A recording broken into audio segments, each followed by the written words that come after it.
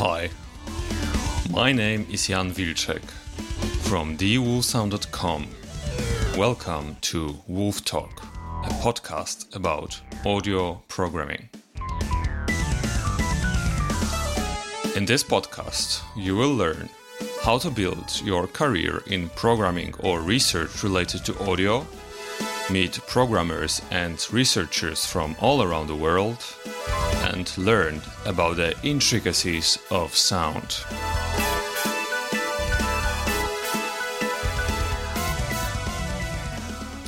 Hi everyone, welcome to the 5th session of the WolfTalk podcast. Today I'm very excited because I have a very special guest for you. Steve Barile was a normal 9-to-5 employee of a tech company until one day he and his friend Daryl started a company that produces actual music hardware. I don't want to steal anything from his story and I will let him tell it in full, but I just wanted to say that if you are a maker and you would like to actually ground a company and sell your products on the market, or if you are interested in making your own music hardware, then this is the episode for you, and I highly encourage you to listen to Steve's story.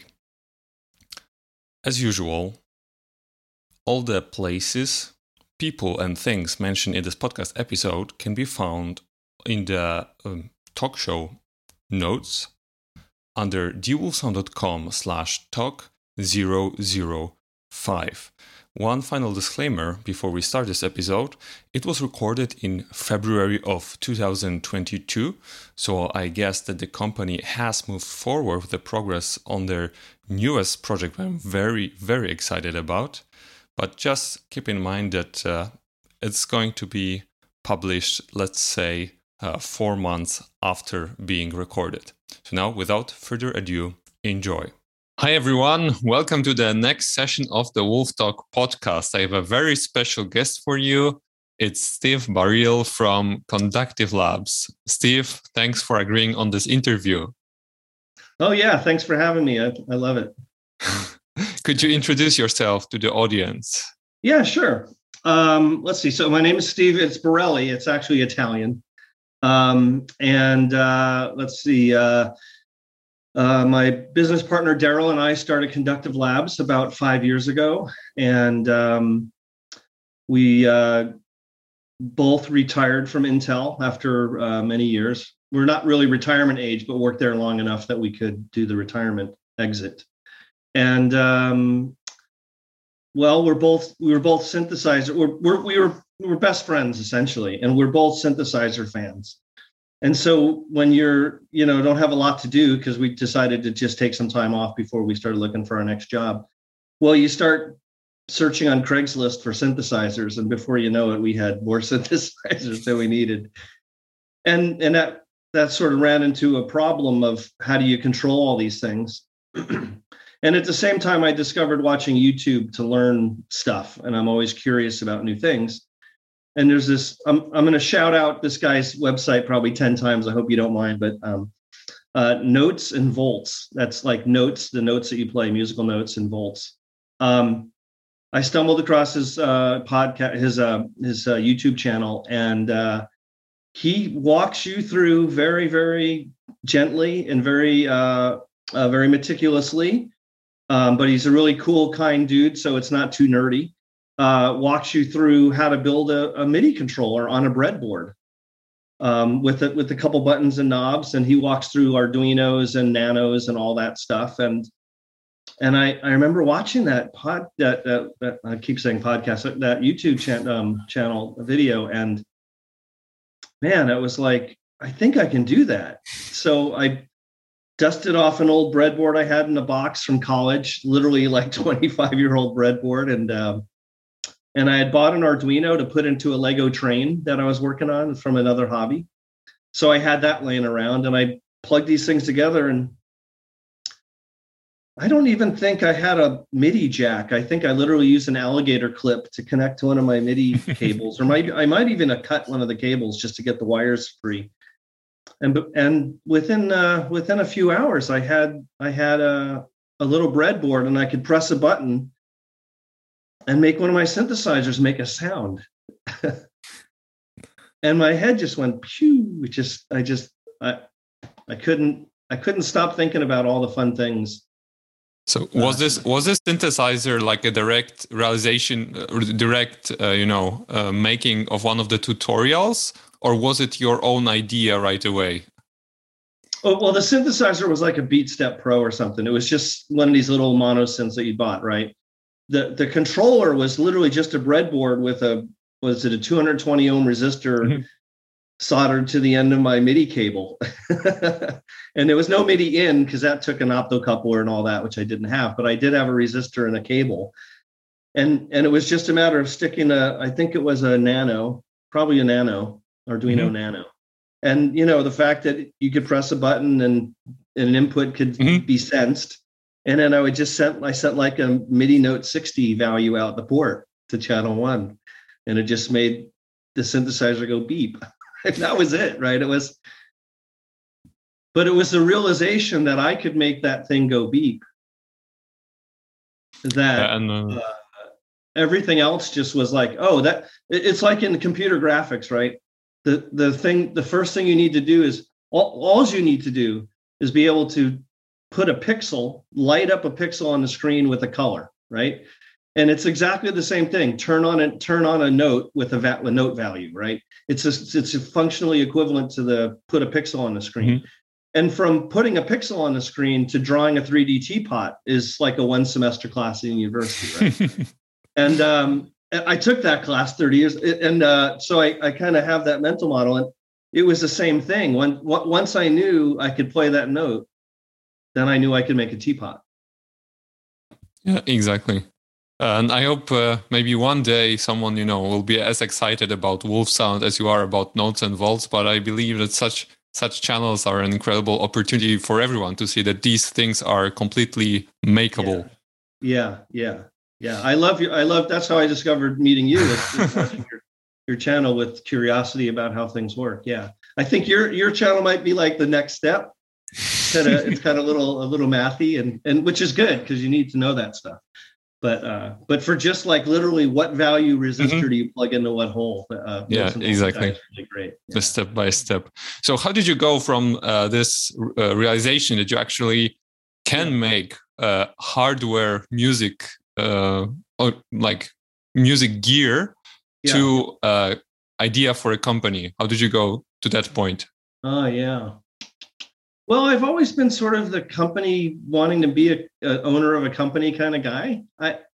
So that was just such a natural thing, right? The harder part for me is filling the gap between the idea to starting the company. The idea of starting a company has always been, we talked before about, I started this little Lego company to sell just various color Lego leaves to build trees out of, just the idea of selling things and moving product. And actually, I take that back. It's not so much about the selling or making money. To me, it was like putting the Lego leaves in the example of the last company in the hands of people that were going to build stuff out of Lego and have more colorful trees.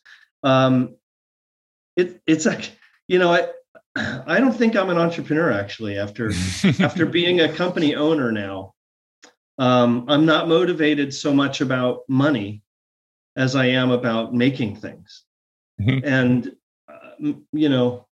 maybe it's a good time to address this background. I don't know if anybody knows who this guy is. Do you know who he is? No, actually, I don't. Okay. So this is the workshop of Karaticus Potts. And Karaticus Potts is the lead character of Chitty Chitty Bang Bang. Okay. And Chitty Chitty Bang Bang, are you familiar with that movie? No, unfortunately not. Well, it was an American movie, but it was shot like in Europe. So it was a British movie to us, even though it wasn't. And he was an inventor of crazy stuff. Like I think this thing right here was the first vacuum cleaner in the world. And he made a flying car had these wings that came out. It was made from a classic car from the turn of the century, like 1905 or something like that. But his name was Karaticus Potts, which for short is crackpot, which in the United States, people who make crazy inventions are called crackpots. And I made that mental leap years and years later. I never put that together that his name was Crackpot. But I put this background here because this is who I am. When I watched this movie when I was 5 years old, I wanted to be him. I wanted to have that room and be that inventor. And somehow or another, I equated being an entrepreneur with being an inventor. Mm-hmm. And I don't really think it's the same thing now that I've been down that path. Yeah. Sorry. Yeah, I think there were a few people in history who like combined both. They were inventors and entrepreneurs, but at the same time, there were a few people who were just inventors and felt very good as employees. Yeah. I wish I could find my entrepreneur. Mm-hmm. Both Daryl and I talk about this because neither of us are like really bloodthirsty for company growth and sales and stuff like that, right? And Daryl, like for instance, is more concerned about supporting our customers well, and that's definitely not entrepreneurial. Just make another one. It's not like, wait a minute, stop making things. We need to support our customers. Yeah. Okay, so about those customers, like what? How did you go about the first product? Like, how did the design process look? How did your thought process look? Mm-hmm. Well, one of the things that we both kind of wanted, Daryl and I, was a controller that was really flexible to control synthesizers. Here's a standard, like a Korg controller. Most of the layouts are going to be like for mixers or DAWs. They're either the standard, grid layout for like launching launch pads, or they're these sliders that are like 8 of them in a row for doing the mixing part of the DAW. Or you have the keyboard ones, right? Like this guy, it looks like a little keyboard, right? Oops, vanishing. Yeah. There we go. But we kind of wanted a controller that we can control synth knobs with, because some of the gear we were buying was like 90s EMU, the EMU Romplers, they were called. Some of them had really crappy sounds, but we discovered a couple of them that had really beautiful sounds, like the Orbit is a really cool Rompler. But there's literally like one encoder and one button, and you have to menu dive through this giant maze of menus with this little, character-based screen with 20 characters. And so anyway, we wanted something to I'm looking over here because I'll show it to you. So we came up with this idea of making a MIDI controller that was really flexible. And the first thing that we did was literally, this was after building the breadboard, this was our first invention. Mm-hmm. We've got a big Arduino here and a breadboard over here. And these are rotary encoders across the bottom, and these are buttons across the side. And so it makes a grid. Under this grid, we had neopixels. So we would light up each cell of the grid. Whoa, things are vanishing. Sorry about that. And then you'd be able to wow, this is weird. Then you'd be able to slide this piece of paper out. I'm so sorry. There you go. And you would write down on this piece of paper what the value, what the cell meant. So it's basically kind of like what is that? An Evolver? The Evolver desktop has this grid where there are several. I think even the Waldorf. What's the name of geez, senior moment here. Blofeld. The Blofeld has this XY grid thing, and so does the Evolver desktop. So, it's got written on it, it's got what these things are. And if you press that button, that's choosing that row. And then by turning the encoder, that's choosing the column and then making so it's basically a row and column kind of thing. And we got it working. And it was cool because when you'd pull out that sheet and plug it back in based on some code in the corner, it would change the profile. So you could put multiple sheets in and it would automatically know what to do. Very 80s or 90s design, you know. Yeah, I think of like perforated cards, right? Something like this. Yeah. We were trying not to put a giant display on it, right? Because that would, you know, we wanted to sell this thing for like $150. That was sort of this weird goal that we had. And then we kind of decided maybe that wasn't the right way to go, because it was becoming very cumbersome to program and all that stuff. So then the next thing that happened was I was also, I've told this story before, but I was also really frustrated with the fact that I play guitar a little bit, and so I know how, like, folky guitar, not very good, but just singing along, right? Old Beatles songs or whatever. So you strum a C or a D and an F chord, and you sing, and and usually what you have is the lyrics written down, and above the lyrics you'll have the chord names or types. And so I have a couple of these sequencers for my synthesizers, and none of them had the concept of how to play a chord. And so if you'd make a sequence of the chord notes and transpose that sequence, it would literally transpose the sequence. And so if you went from a C major and transposed it up a whole step, it would go to a D major, which in the key of C is not what it should be. It should be a D minor, following some music theory. And I had some lightweight music theory, some compositional theory, and I knew this sort of how key signatures worked and chord progressions. And I couldn't find anything that would let me just press that C, D, E, F, G, and it playing the right sonority chords, the major and minor chords, the way they should be. And that was really the root of the idea. The second half of the idea was we had all these synthesizers, and most controllers can only play one synthesizer at a time, most sequencers. Some of them have multi-tracks, especially now. It's 5 years later, right? But I think maybe the Beat Step Pro had 2 tracks that you could play 2 different synths with.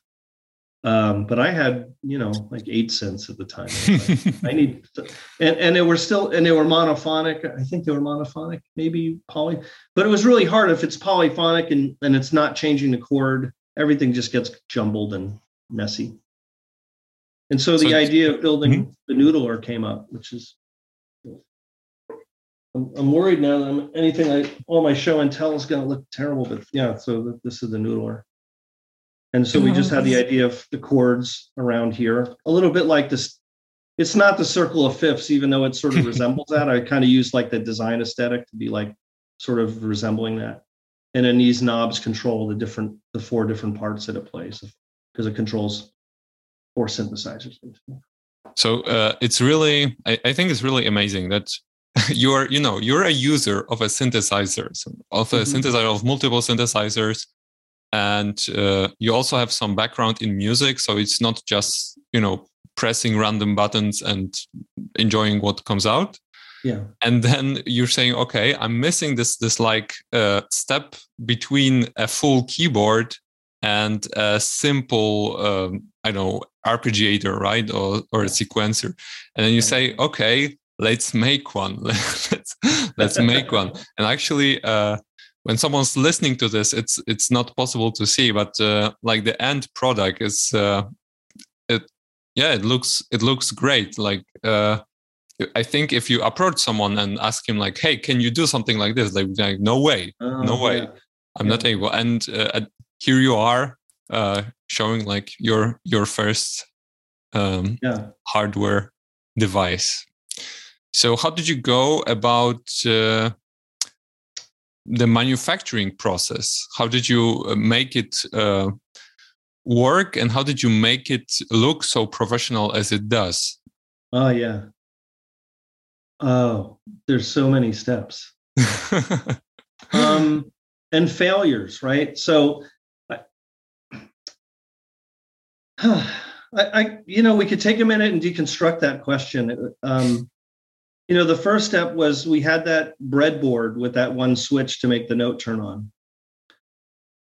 And so it was just a slow evolution in the software, a very slow evolution to get just a little bit more functionality to just one of my huge, okay, so what I'm trying to say is if you don't know how to do this stuff, it's just here's the key point. Watching YouTube videos are great because they can teach you a lot. But the reality is for every 1 minute that you watch on a YouTube video, it should take you 3 or 4 hours to get through that step in that process. Like if you watch Dave from Notes and Volts show you how to make this MIDI controller with 4 knobs, you watch the video, it's 15 minutes, maybe 25 minutes, something 15 to 20 minutes, something like that. It should take you 3 or 4 days to do that project. And why I'm saying this is because I think we can fool ourselves. I still do it, right? I've been at this for 5 years, and I still watch videos, watching guys coding like simplex noise or Perlin noise, and they're just like, so you just take this and they've got it just scripted down like a professor at school, right? And like when you prepare for a class, it takes you hours and hours to prepare that lecture, and then you give the lecture in 30 minutes, and everyone thinks, oh wow, I could have done that in 30 minutes, but no.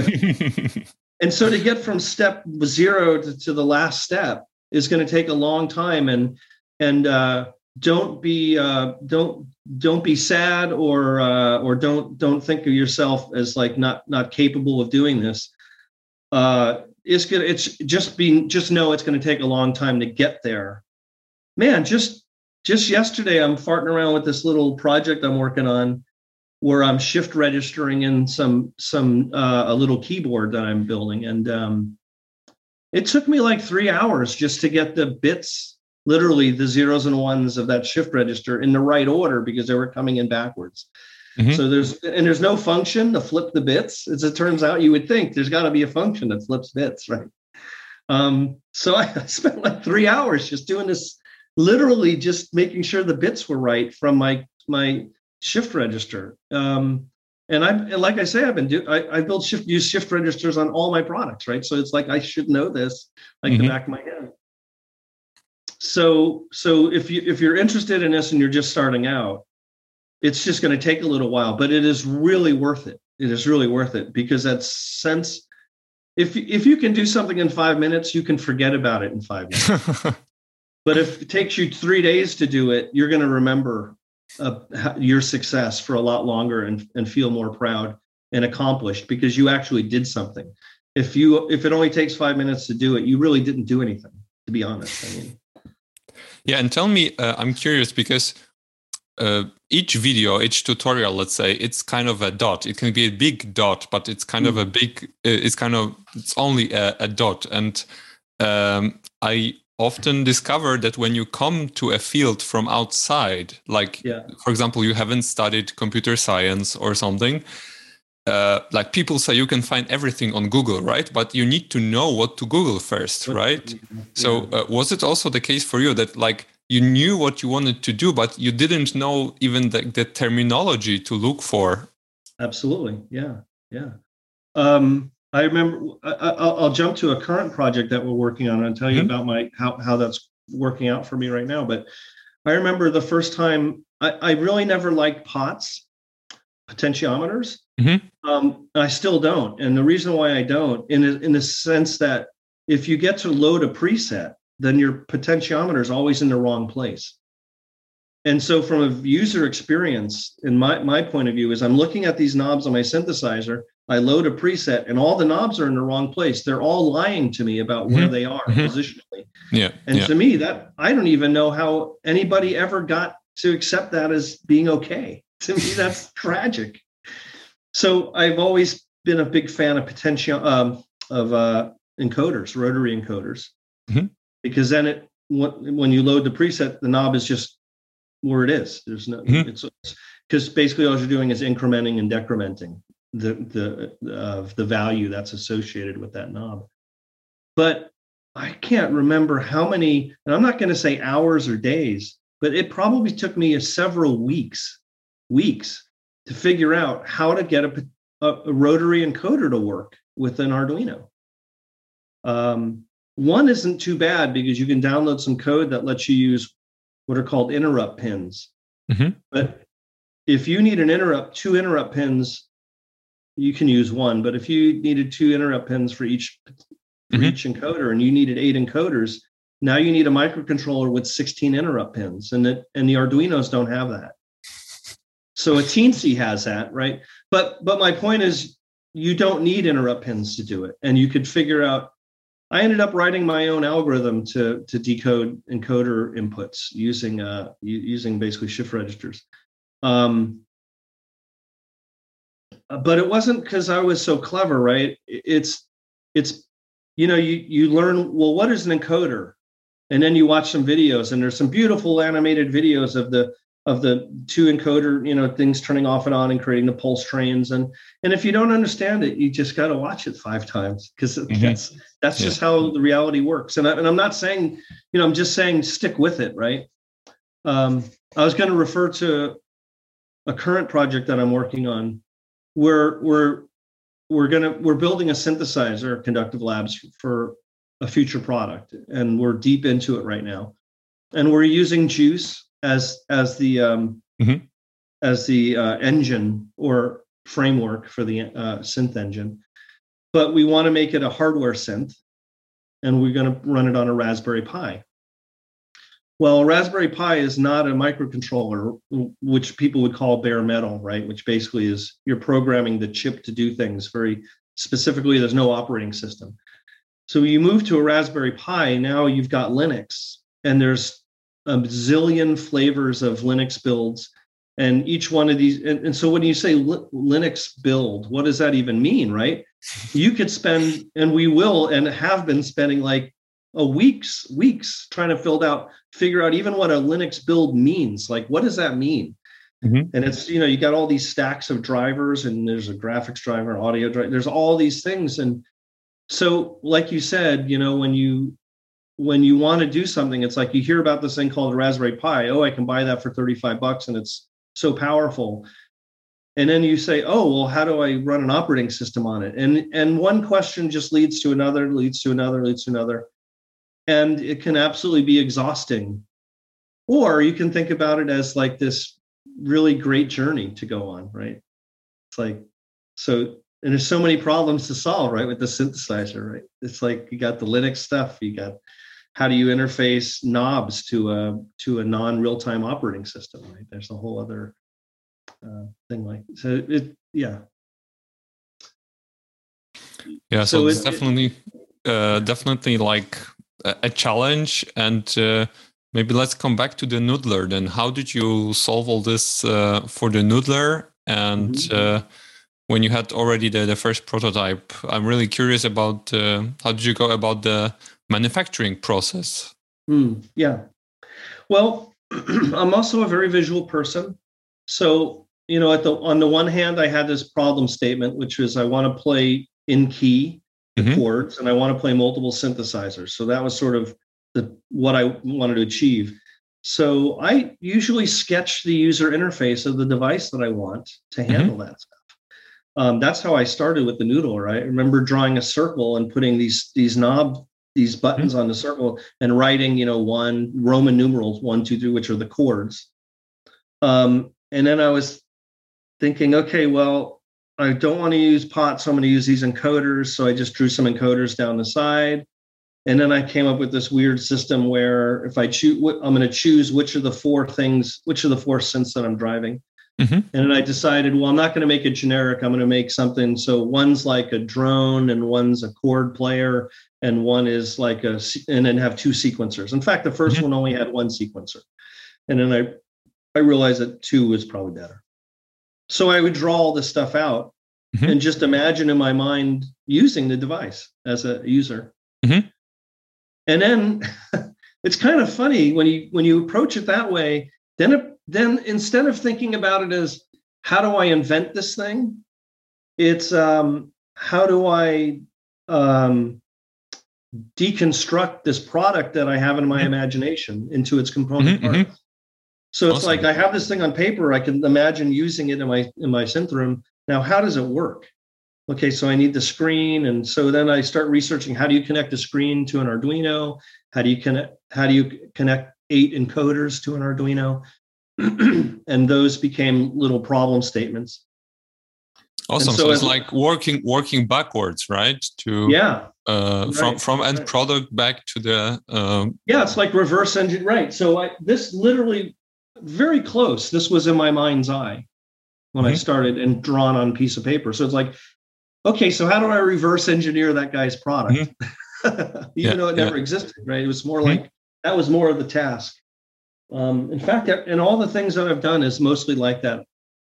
I think about it as the user, and then I invent it in my imagination, and then So can you list all the features that the Noodler has? If you were to describe it to someone who's new, let's say to the or who, let's say, enters a shop with music hardware, and you want to describe to them what is the Noodler about. Well, first I'd ask them what their level is so I know where to approach, right? So let's assume they know what a synthesizer is and they know the difference between polyphonic and monophonic, if that's okay. That's not always the case, but let's start, because I'm always trying to tell my family, it's like, what does that thing do, Dad? It's like, well, it makes music. Yeah, sure. So there's, like I said, there's 4 tracks inside of the Noodler. Each track is associated with a different kind of you can think of the Noodler as as like the conductor of a band, and there's 4 band members. Each of them has a task. So one of the tasks is to be a bass player. So you'd play these, basically what we call the drone note. So the drone note just follows along with what chord you're on. And then there's a pad, which is basically, you can think of that as a keyboard player playing the chords, or maybe a rhythm guitar player playing the chords as the chords go along with different voicings, chord voicings and things like that. And then there might be a singer who sings a melody line. And then there might be a guitar player or a keyboard player that plays a melody line on the instrument while the singer's. So you have 2 sequences that could be played. And so what happens is you can adjust all these settings that dictate the way the bass player would play and the chord voicings and what notes are in these melodies. And then as you choose the buttons around the circle, they will change the chord for everybody simultaneously. So in the key of C, if you push the 1 button, everybody's going to be playing the notes out of the C pool. And if you press the 2 button, everybody will be playing the notes out of the D minor pool. That's one way of thinking about it. Awesome. And then each of the players, let's say, has a controllable pattern of what they play. Right. Is it correct? Yes. Okay. Yeah. And from what I saw, there's also like an infinite number of other possibilities to control it, right? So it's like, it has a huge number of options. Yeah, so it's fully all the knobs have CCs associated with them. Also, there's a modulation matrix. So most of the time, we think about modulating the different parameters of the synthesizer engine, like maybe the pulse width of the square wave or PWM. That's like probably the most common modulation. Or maybe when you get a key on event, you will use an envelope to modulate the filter cutoff or the amplitude, the volume. But I created 3 LFOs and a mod matrix, a modulation matrix that you can map those LFOs to knob parameters. So, for instance, one parameter is I'm looking over this way at the unit. One parameter is the length of the pattern. So if you can put a 16 note pattern in there, and then you can modulate the length of that pattern. So over time, it'll change its length. Maybe a better example would be position. So it's like, what's the position of a pattern? Well, the pattern are just step patterns, like whole step, half step, 2 steps, 3 steps, right? And as you change the pattern, it moves it down the keyboard as if you were playing it in a lower register or a higher register. Remember, it's also making sure that it's playing the right notes of the chord. So you can think about it as an arpeggiation of a chord notes, and you changing the chord inversions as you go down. Okay. That makes sense. And so what's really neat is in practice, I mean, all this is, it's medium weight music theory. It's not really heavy music theory. It's medium. It's not like jazz music theory where they're all over the place. But if you modulate it, what the effect is, as a person who doesn't know about music theory, is you set up this pattern in a place, boop boop boop boop boop boop boop boop boop boop boop, and it just then it'll go boop boop boop boop boop boop boop boop boop boop boop boop, and it will just move up and down automatically for you as if you were changing the position knob. Awesome. Which creates a lot of variety. Exactly. Because the actual steps between the notes will change a little bit because of what chord inversion you're playing. Awesome. And when you had your first prototype, and I think it's also a question concerning your second product, the MIDI router control center. Then how do you go from the prototype to actually manufacturing it to sell it? Then I don't mean like very specific details. I mean in general, how to think about this as a maker. Yeah.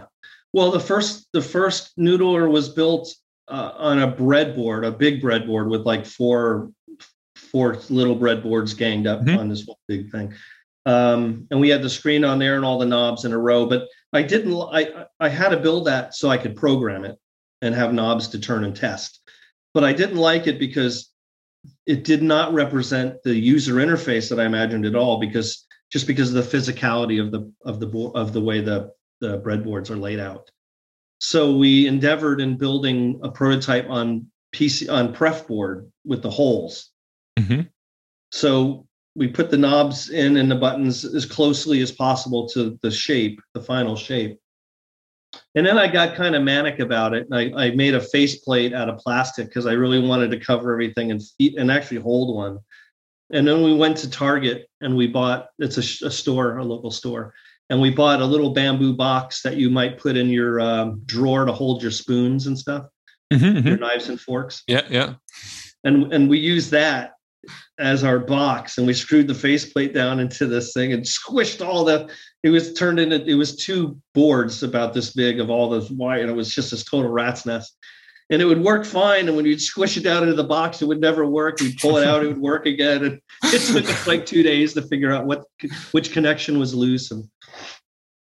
But what a great, that was a good week. It probably took a week to do that. But wow, it felt so great to feel that first prototype that actually was laid out correctly.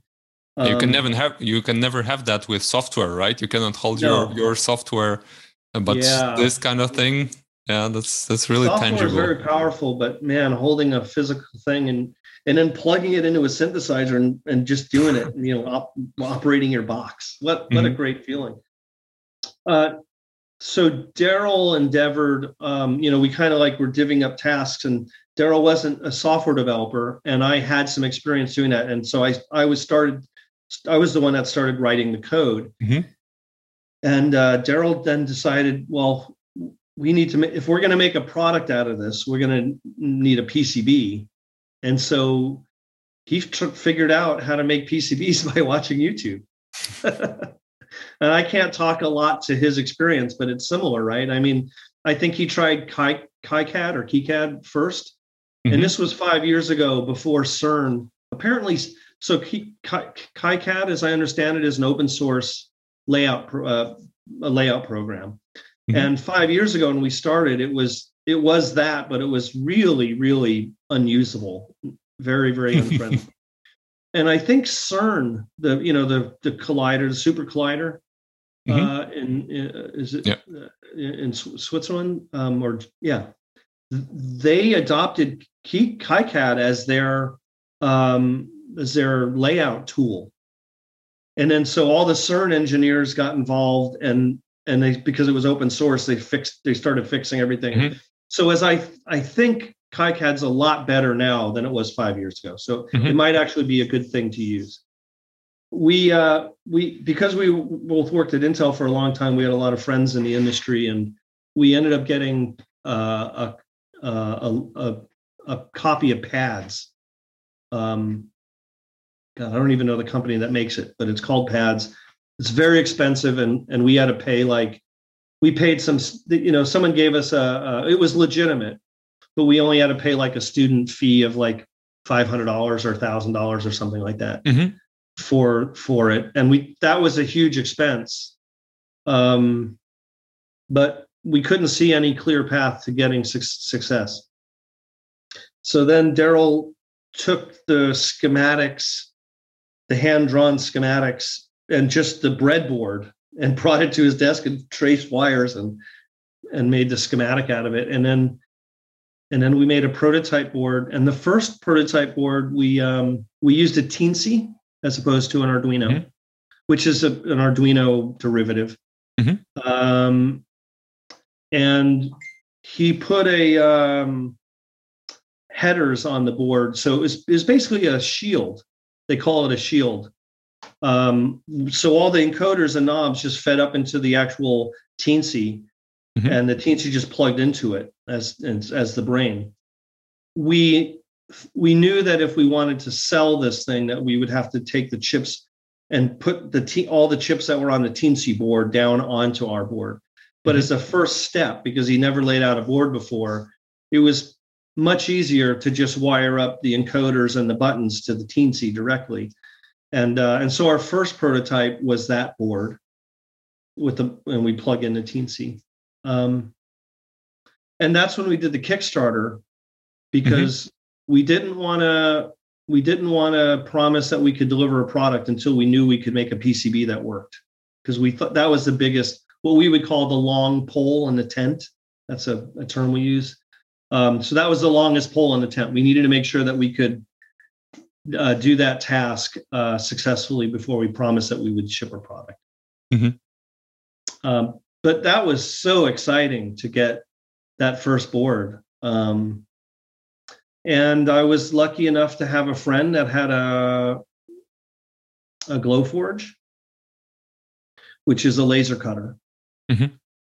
And I used Inkscape, which is this free vector-based drawing package.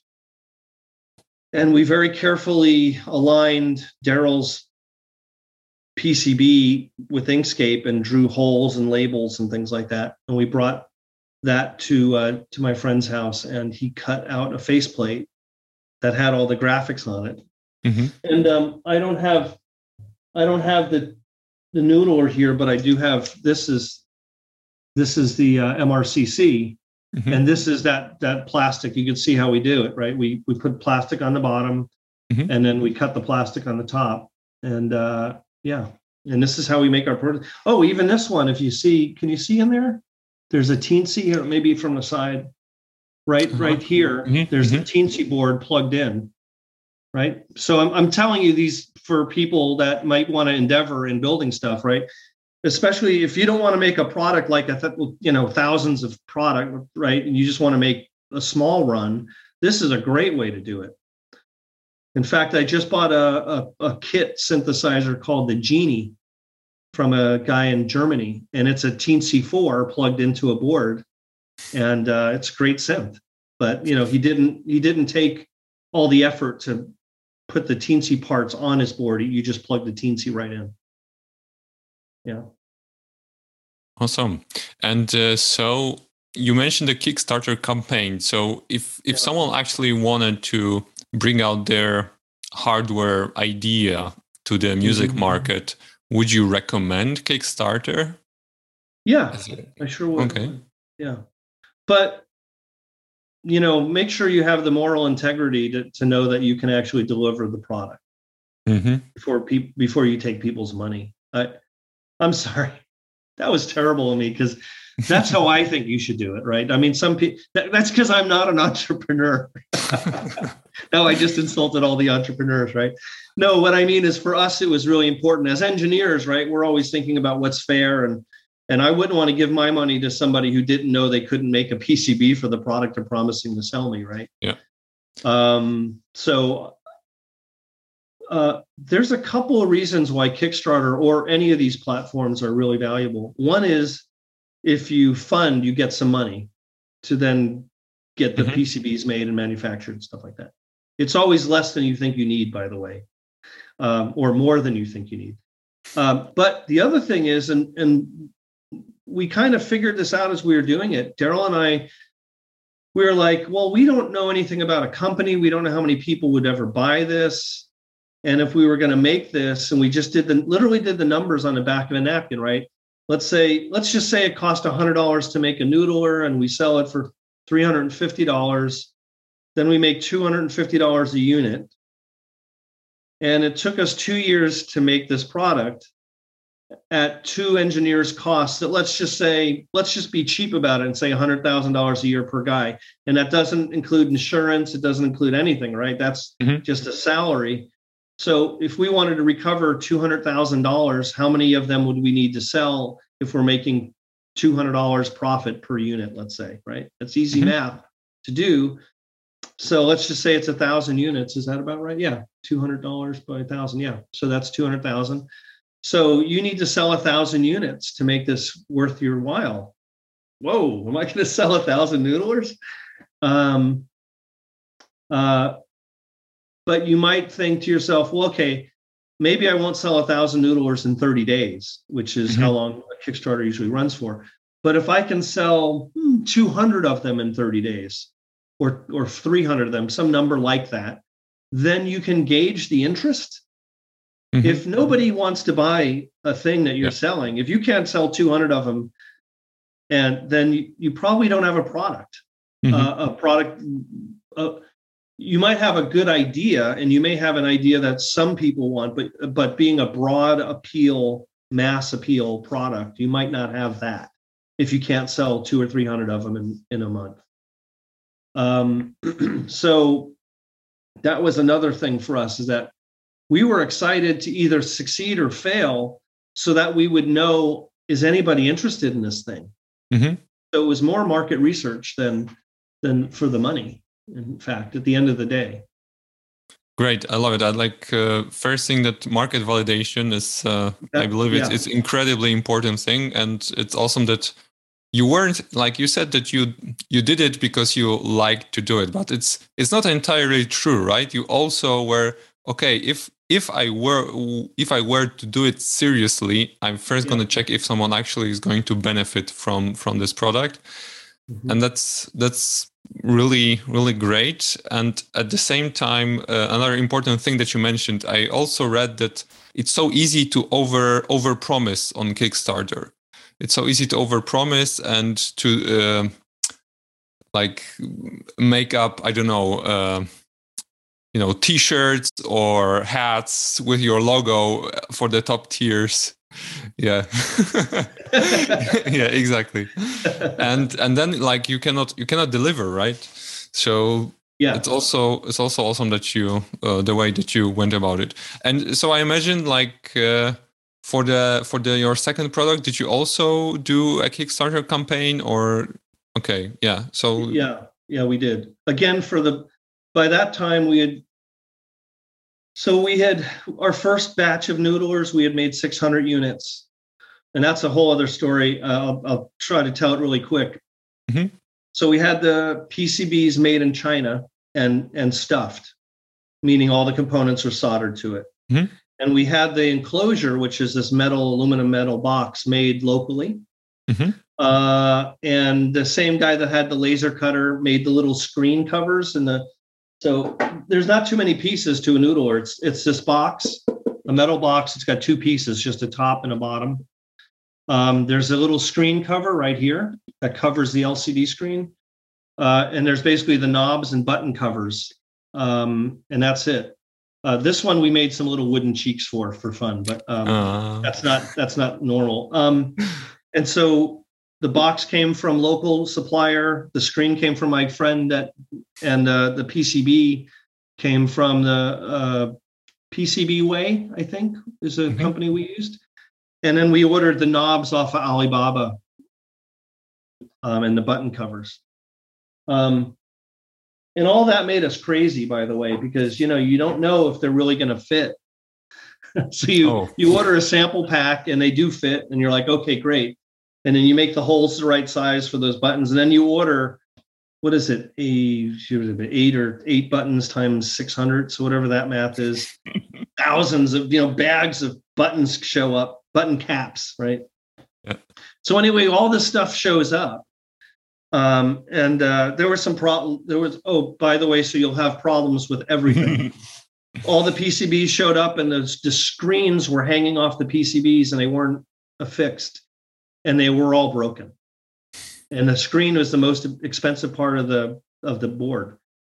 They're soldered on by a flexible cable, and the flex cable was just, doing, bouncing and through shipping. And they all tore off the boards. I would say maybe 10% of them worked. Okay. So we had to hire a person who soldered by the hour. And in America, that was very expensive. And the display company sold us the displays at a pretty reasonable price. We told them what happened. And they gave us a little discount. So we had to buy the displays over again, which I don't know, was like $2 or $3 per unit. So and then the manufacturer of the box, the actual aluminum case, couldn't figure out how to make a square box. I mean, it was ridiculous, right? You're like, this is a giant facility. They actually make landing gear for Boeing, pieces of the landing gear, right? And it's like, you can't make a box right, but I won't get into all those details. But so the next thing is, so now we're downstairs in the basement working at Daryl's house, which is where Conductive Labs is and is still. And we've got these piles of boxes and piles of PCBs and we're putting them together and we're like so happy. Our product's coming to, becoming real. And we're wrapping them in bubble wrap and putting them in these boxes that we bought from a box company and putting a sticker on the box and stacking them up. But like at the end of like day 2 or 3, there's only like 40 or 50 units made and we have to make 600 of them. And we're sitting across the table from each other and it's like, this isn't fun anymore. Not to mention, I think I can train pretty much anybody to do what I'm doing. And I can't train anybody to continue writing the code for the MRCC or fixing bugs on the noodler. And we quickly realized that we were wasting our time doing a task that we could pay somebody to do without the expertise that we had to work. And it wasn't even like I'm more important than this. It wasn't that at all. It was a simple matter of, if I'm not writing code, then the next product isn't being made.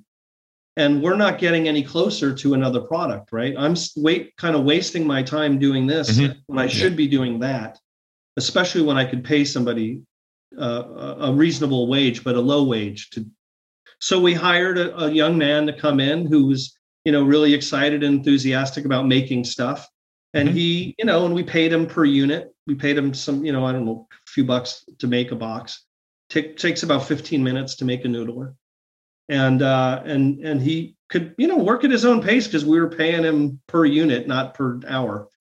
And slowly over a few months, they stacked up and we delivered them like every day we'd get 20 or 30, we would go to the mailbox and ship off the next batch to the Kickstarter people. And then we realized, okay, this isn't working at all. We can't, this guy, we sold out immediately, and we needed 1,000 more units, and really that's a great problem to have. That's a great problem to have. It was a great problem to have. It was really a great problem to have. But we would, and I try to reach out to other people in my same position. Like I see some great Kickstarter products. Like there's some guys up in Denmark who I haven't talked to, who came out with a MIDI sequencer controller recently. It's really cool. And then there's another guy in Spain who has one called the Oxy, I think you pronounce it. And he and I have actually had some Zoom meetings just to sort of get to know each other. I love that. Even though we're competing in the same market, it's like there aren't enough people in the world that are like me that I get to talk to. And even though we're sort of competing, we immediately sort of had a rapport with each other because I know what he's going through right now. It's his first go, and he's sitting in his basement putting together the OXIs, and I know exactly.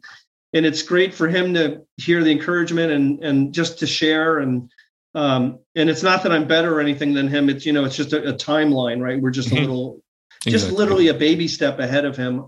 And, one day who knows, we may end up working together, right? That's kind of how this industry works. It's such a small industry that being friendly with each other is much better than being adversarial, I think. Of course.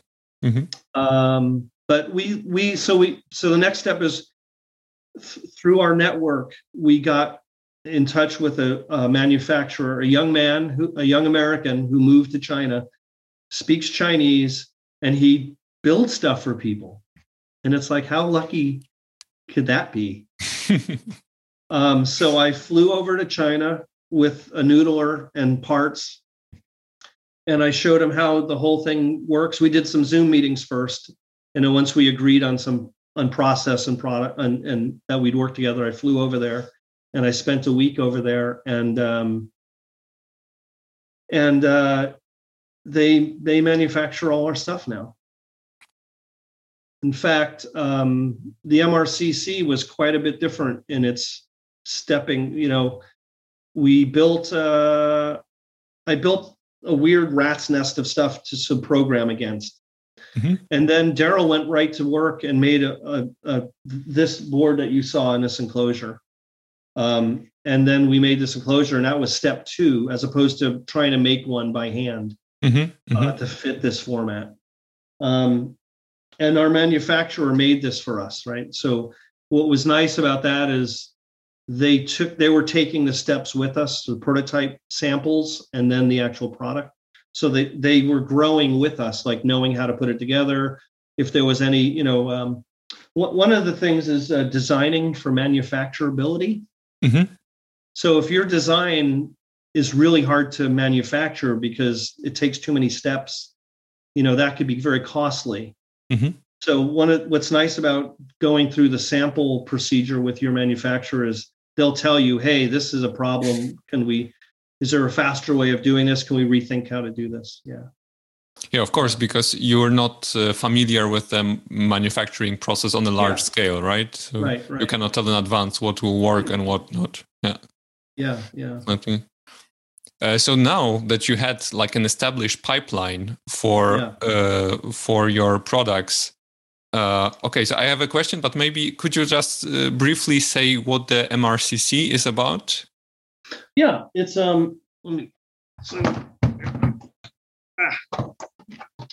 there's a real one right here. So this is a MIDI router. What the problem statement for this was, I've got a bunch of controllers sitting on my desk, and I've got a bunch of synths that I want to control, and all the MIDI routers that we saw on the market were rack mount MIDI routers that you had to go to your computer to change the routings. Like you had to open up this spreadsheet kind of thing and type in stuff. And we wanted something to be really simple. There was this old aluminum box that had 2 inputs and a toggle switch for each output. And that toggle switch would choose which input would go to that output. It was from the early 80s. Can't remember the name. And we bought them off of Craigslist for $20 or $50, whatever. But it was really cool because I would have 2 controllers and I could just choose which one. And it was like, that's what I need, but I need it for like everything. So that was sort of the idea, is that you press a button here, which chooses your input. So let's say you've got a keyboard key step plugged into here. You choose that. And then over here are all your outputs. and you just choose which outputs you want it to go to, and it can go to more than one. And then the MIDI host ports, one of the things was like this key, like we wanted, how do you make this be a key step? Mm-hmm. Right? So this doesn't have MIDI ports. It only has the USB that plugs into your computer. It's meant for use with the DAW. But if you just take this cable and plug it into the MRCC right here, wink, now you can route that to any keyboard and you can use it for DAW-less jamming. Yeah. So that was kind of one of the promises of this device, was you can use any of the low-cost controllers that are typically targeted at DAW control and use them to control your synthesizer directly. Yeah. So that's the short story. And then there's a screen over here with a bunch of, and a knob and a little menuing system so that you can control all these routings, doing filtering, all kinds of filtering for clock and real-time MIDI messages and all this stuff. There's also a 4-track arpeggiator built into this, so that that nano can act like a key step because you can use the arpeggiator built into in this unit.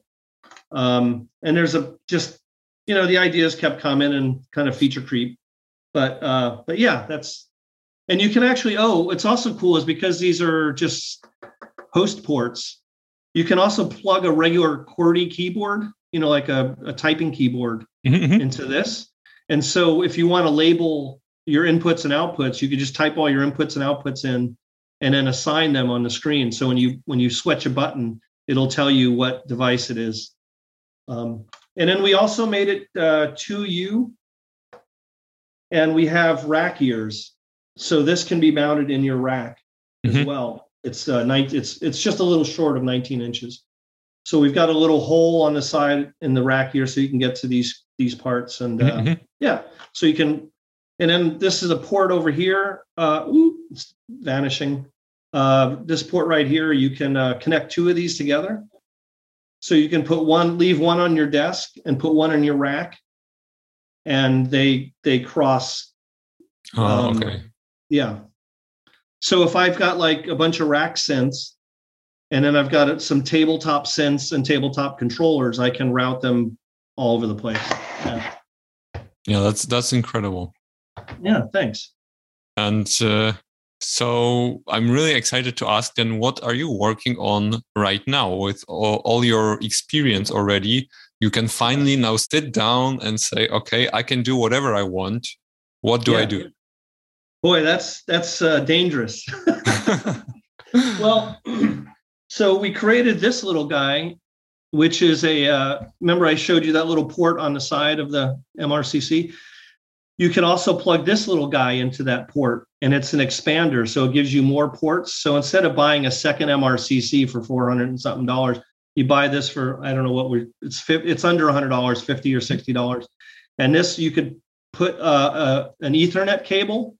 It just uses an Ethernet cable. It's not speaking Ethernet protocol, but you can put this up to like, now the numbers escape me, but like 50 feet.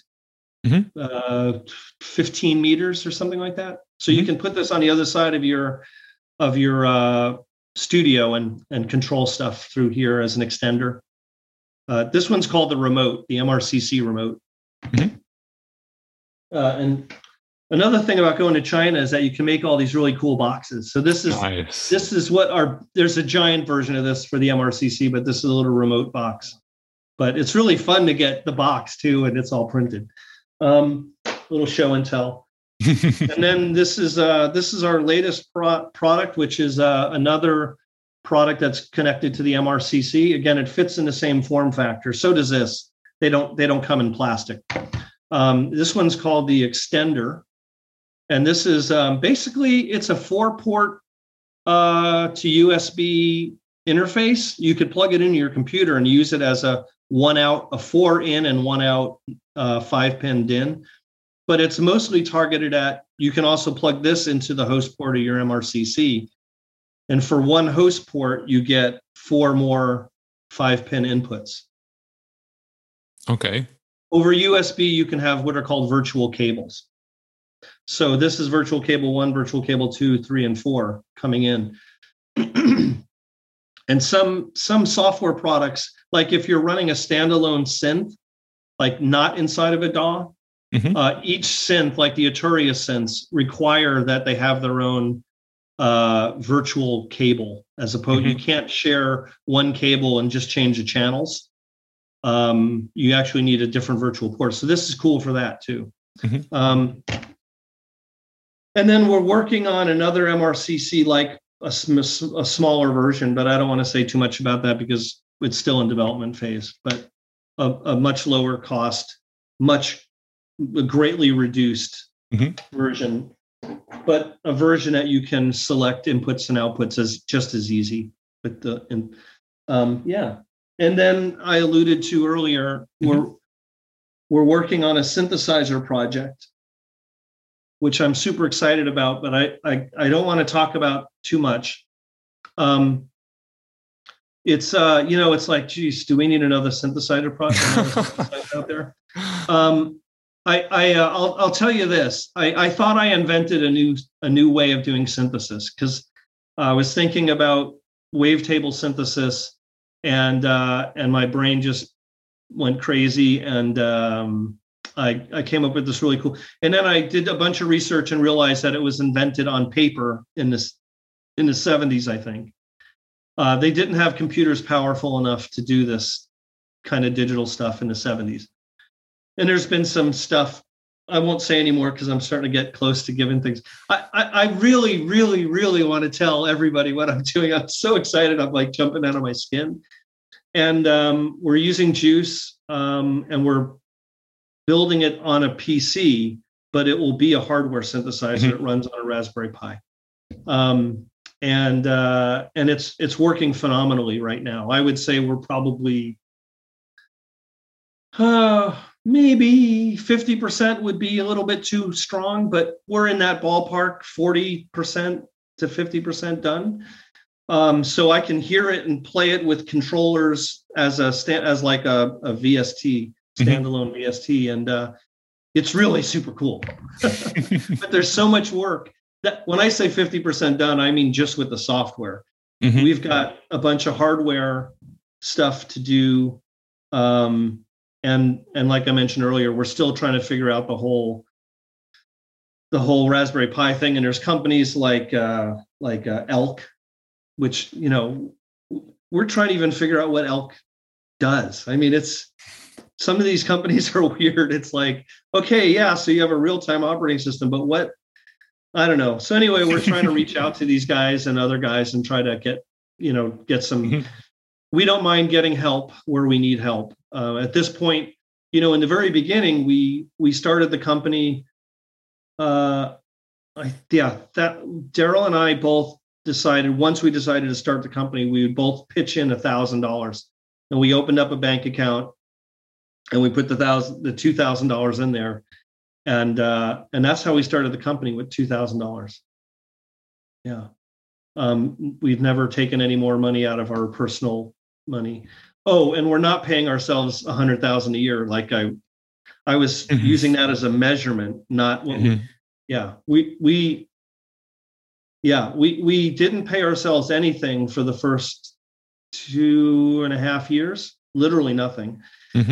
And then we started taking $1,000 a month each, which is $250 a week. That's just about nothing. But it made us feel like we were doing something. And then now we're up to, I don't know, basically minimum wage is what we're paying ourselves now. Because we've got the product selling and we have an income. So you don't expect to make any money for a long time if you're going to try to start a company. That's just kind of how it works.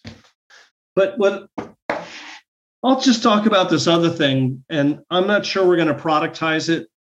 We might, but I'm so excited about it, and I'm going to just talk about something. But this is so I build hardware all the time, right? And I'm tired of soldering stuff. So we decided to build some modules. Like this is a nano, and we built this module here that's got these headers, and these are 2 shift register headers, and this is a MUX header, and this is a MIDI header. And so then we built a MIDI module. Actually, maybe this is the MIDI header. And so this is basically just routes the serial ports over to here. And then this shift register header goes to these modules. And these are 2 different modules. And you can see they've got a keyboard layout.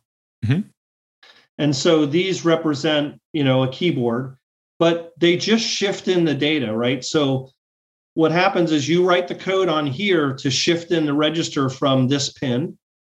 And this board has 2 shift registers on it. So it can shift in 16 bits. And this board has 2 shift registers. So a total of shifting in 32 bits.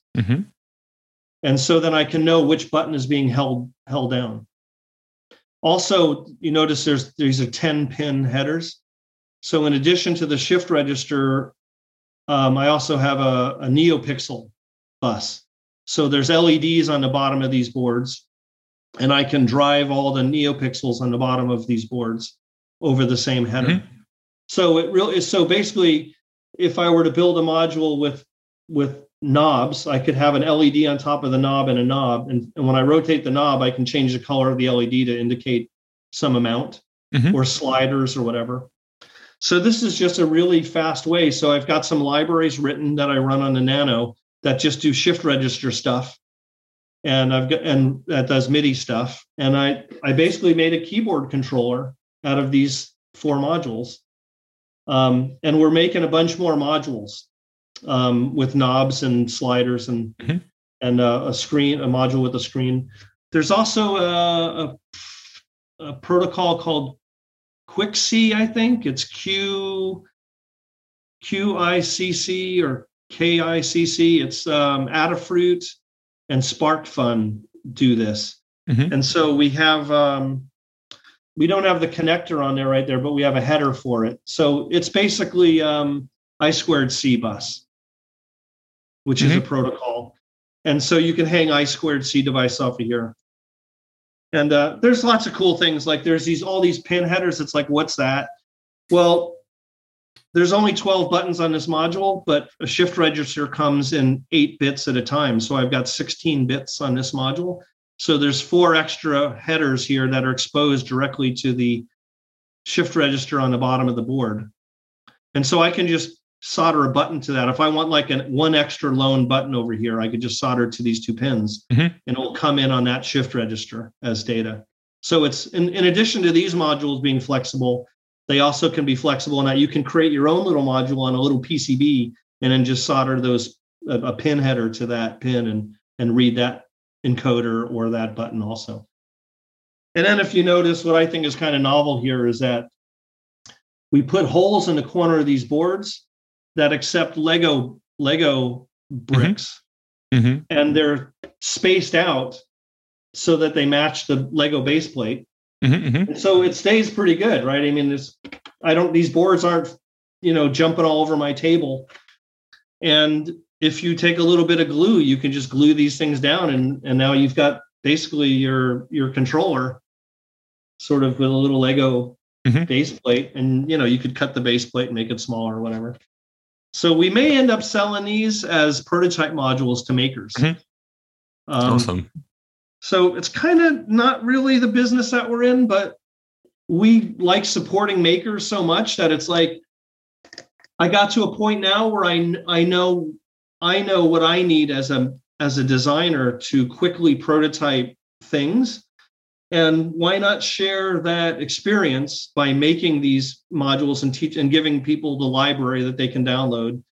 They have to write all their own code to do the MIDI stuff and all that. But if I could order these when I did that Notes and Volts video, then this is exactly what Dave in the Notes and Volts did on a breadboard. And now I've got a physical instantiation of that with no soldering at all.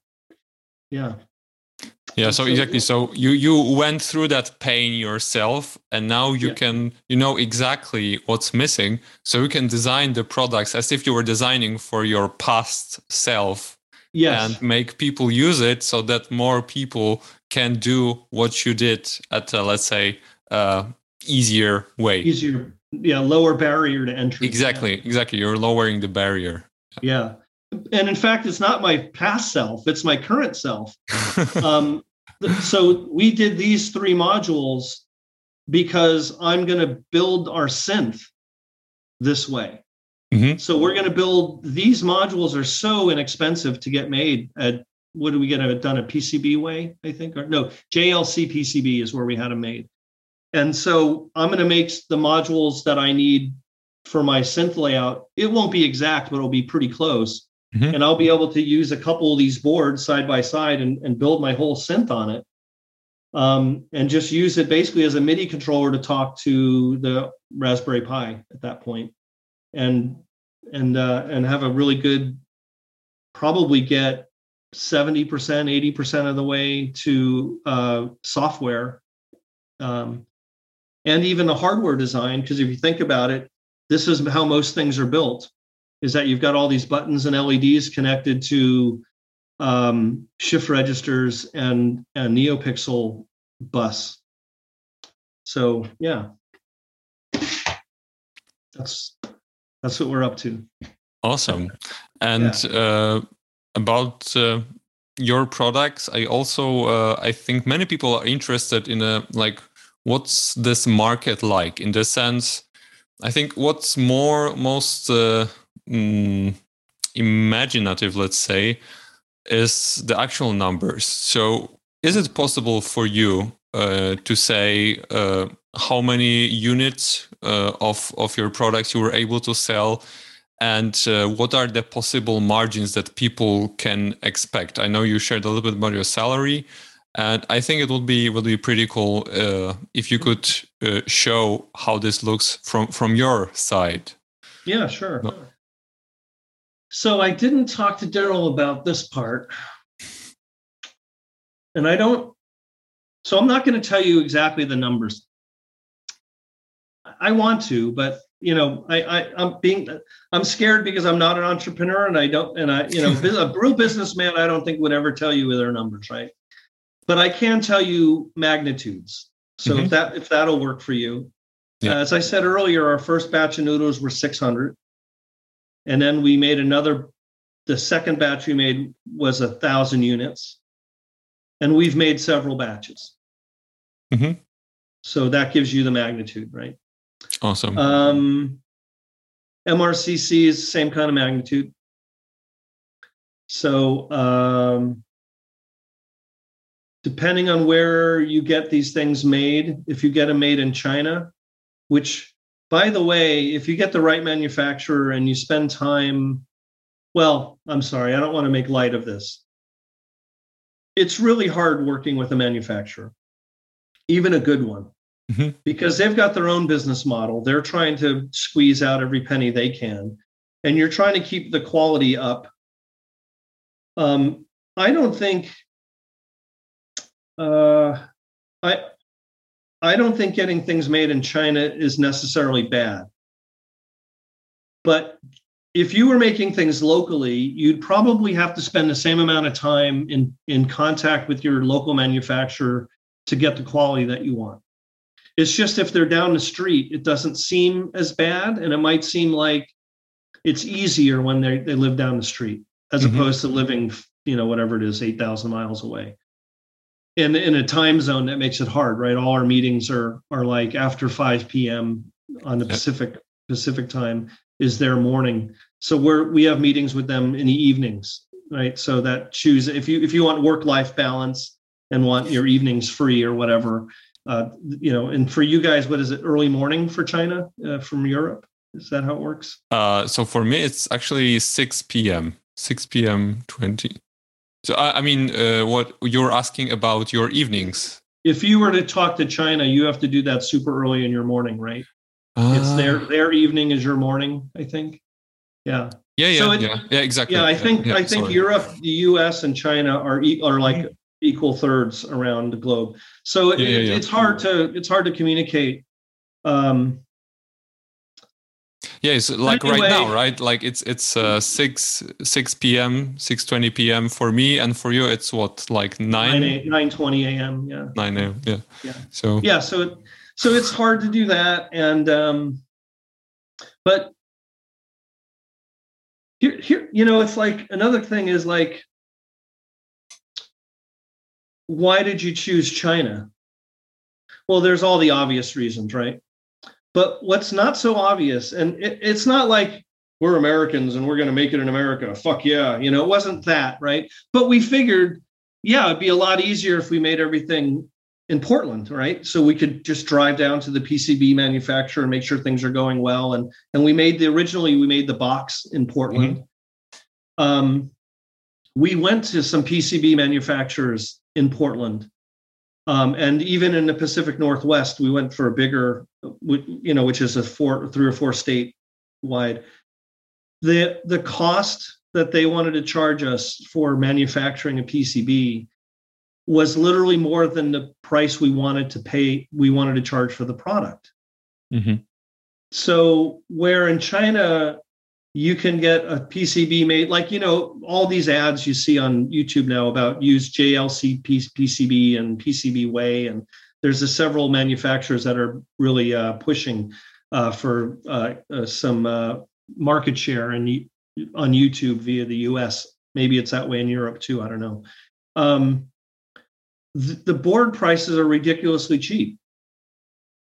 2 orders of magnitude less than doing, mm-hmm. 2 orders of magnitude. Mm-hmm.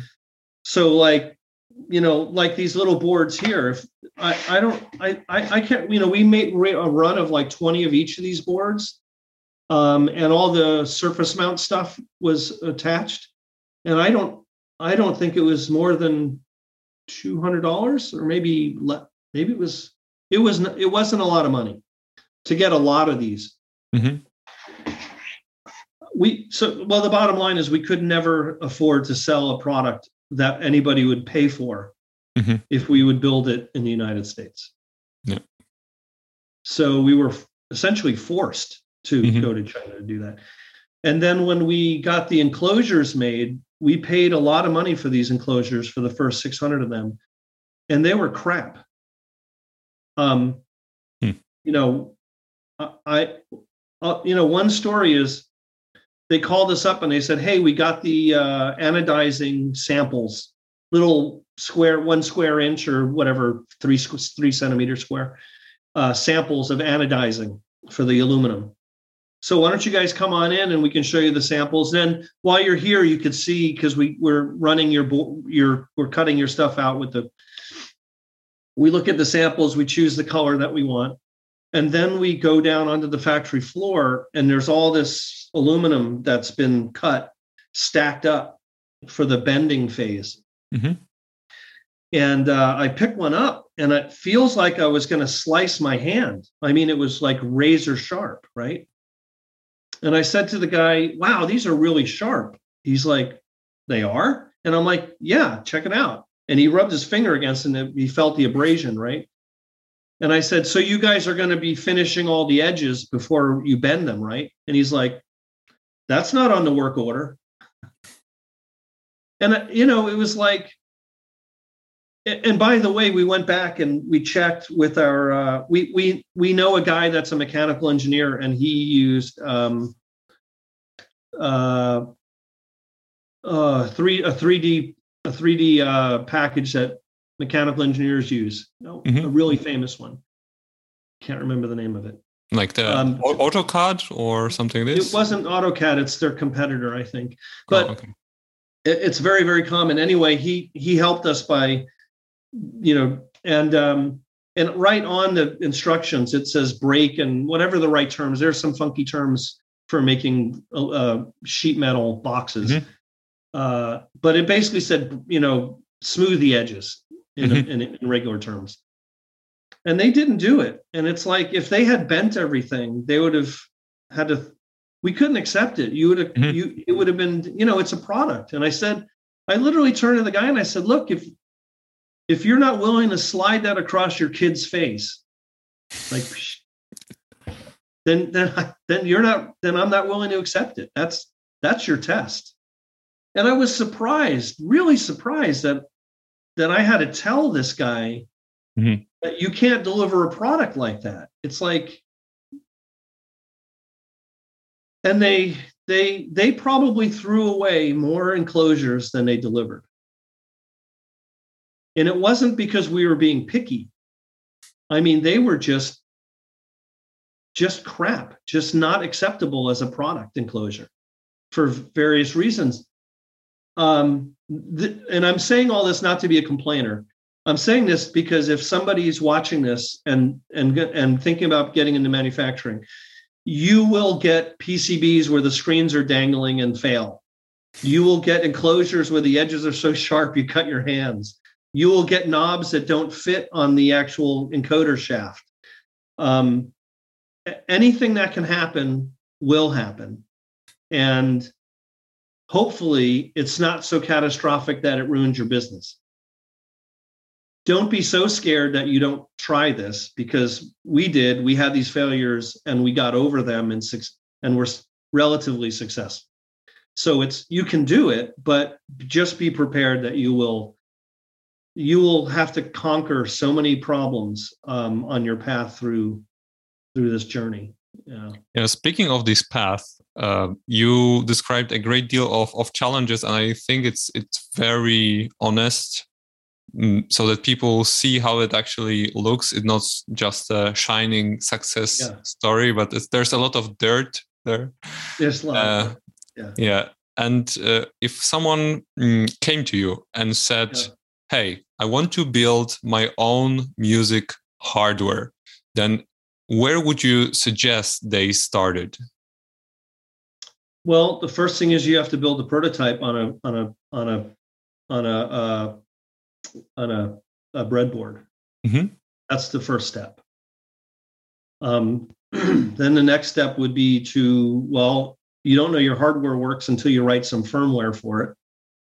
I mean, it could be if it's a strict analog circuit where there is no software, then you have to build it on that prototype board and you have to hear it. It's got to either sound good or not sound good. And I'm not too familiar with building analog circuitry. I have a degree in electrical engineering. That's what I got it in, but that was 30 years ago. But I understand from watching videos that what you build on a breadboard isn't often what you get when you put it on a PCB. So you have to be very careful of translating an analog design from a breadboard to a PCB. So that step, and then the next step is make a PCB and plug your components in. If it's analog, there might be a iteration there. I think plugging in the brain into a socket is a great first step, as opposed to trying to solder your microcontroller and the crystals and all that stuff down. I think that's a great, and it might even be your finishing point. If you're doing low runs, it might even be the right way to do it, is to plug that brain in that way. Maybe put a zip tie around it to secure it or something if you're going to ship it that way, or screw it down, figure something out. But yeah, that's a viable thing. And just keep at it. It's doable. You can do it. And I know that's sort of the American Nike just do it thing, right? But it takes a lot of hard work. You'll beat your head against the desk and not want to do it and question your own abilities to even be successful. Hell, I sit here sometimes. I don't know how many tens of thousands of lines of code were into the synthesizer, and it's like, this is never going to work, even though it's working, right? It's like, who am I fooling? I'll never be able to sell this. Nobody will ever want to listen to this, or all these fears. I watched this really cool video just 2 days ago about some young man. I really apologize that I don't remember his name. He may have been Italian, a lot like your videos, a lot like your videos. And his example was, this is what a DSP engineer does. Let's look at a volume knob, right? The simplest thing in the world, you would think. Mm-hmm. And he deconstructs the DSP work of writing a volume knob. First, just the linear transformation, and then it's like, but we don't hear linearly, we hear logarithmically. So you have to solve this problem. And well, when you turn that knob, you're going to sample that knob at some low frequency because you've got to sample the knob to know where it is. But your volume is going really fast in terms of your audio stream. So you got to be careful not to get these stepping through the volume levels over time. So then you want to put a low pass filter on your volume knob, which is a smoothing function. Mm-hmm.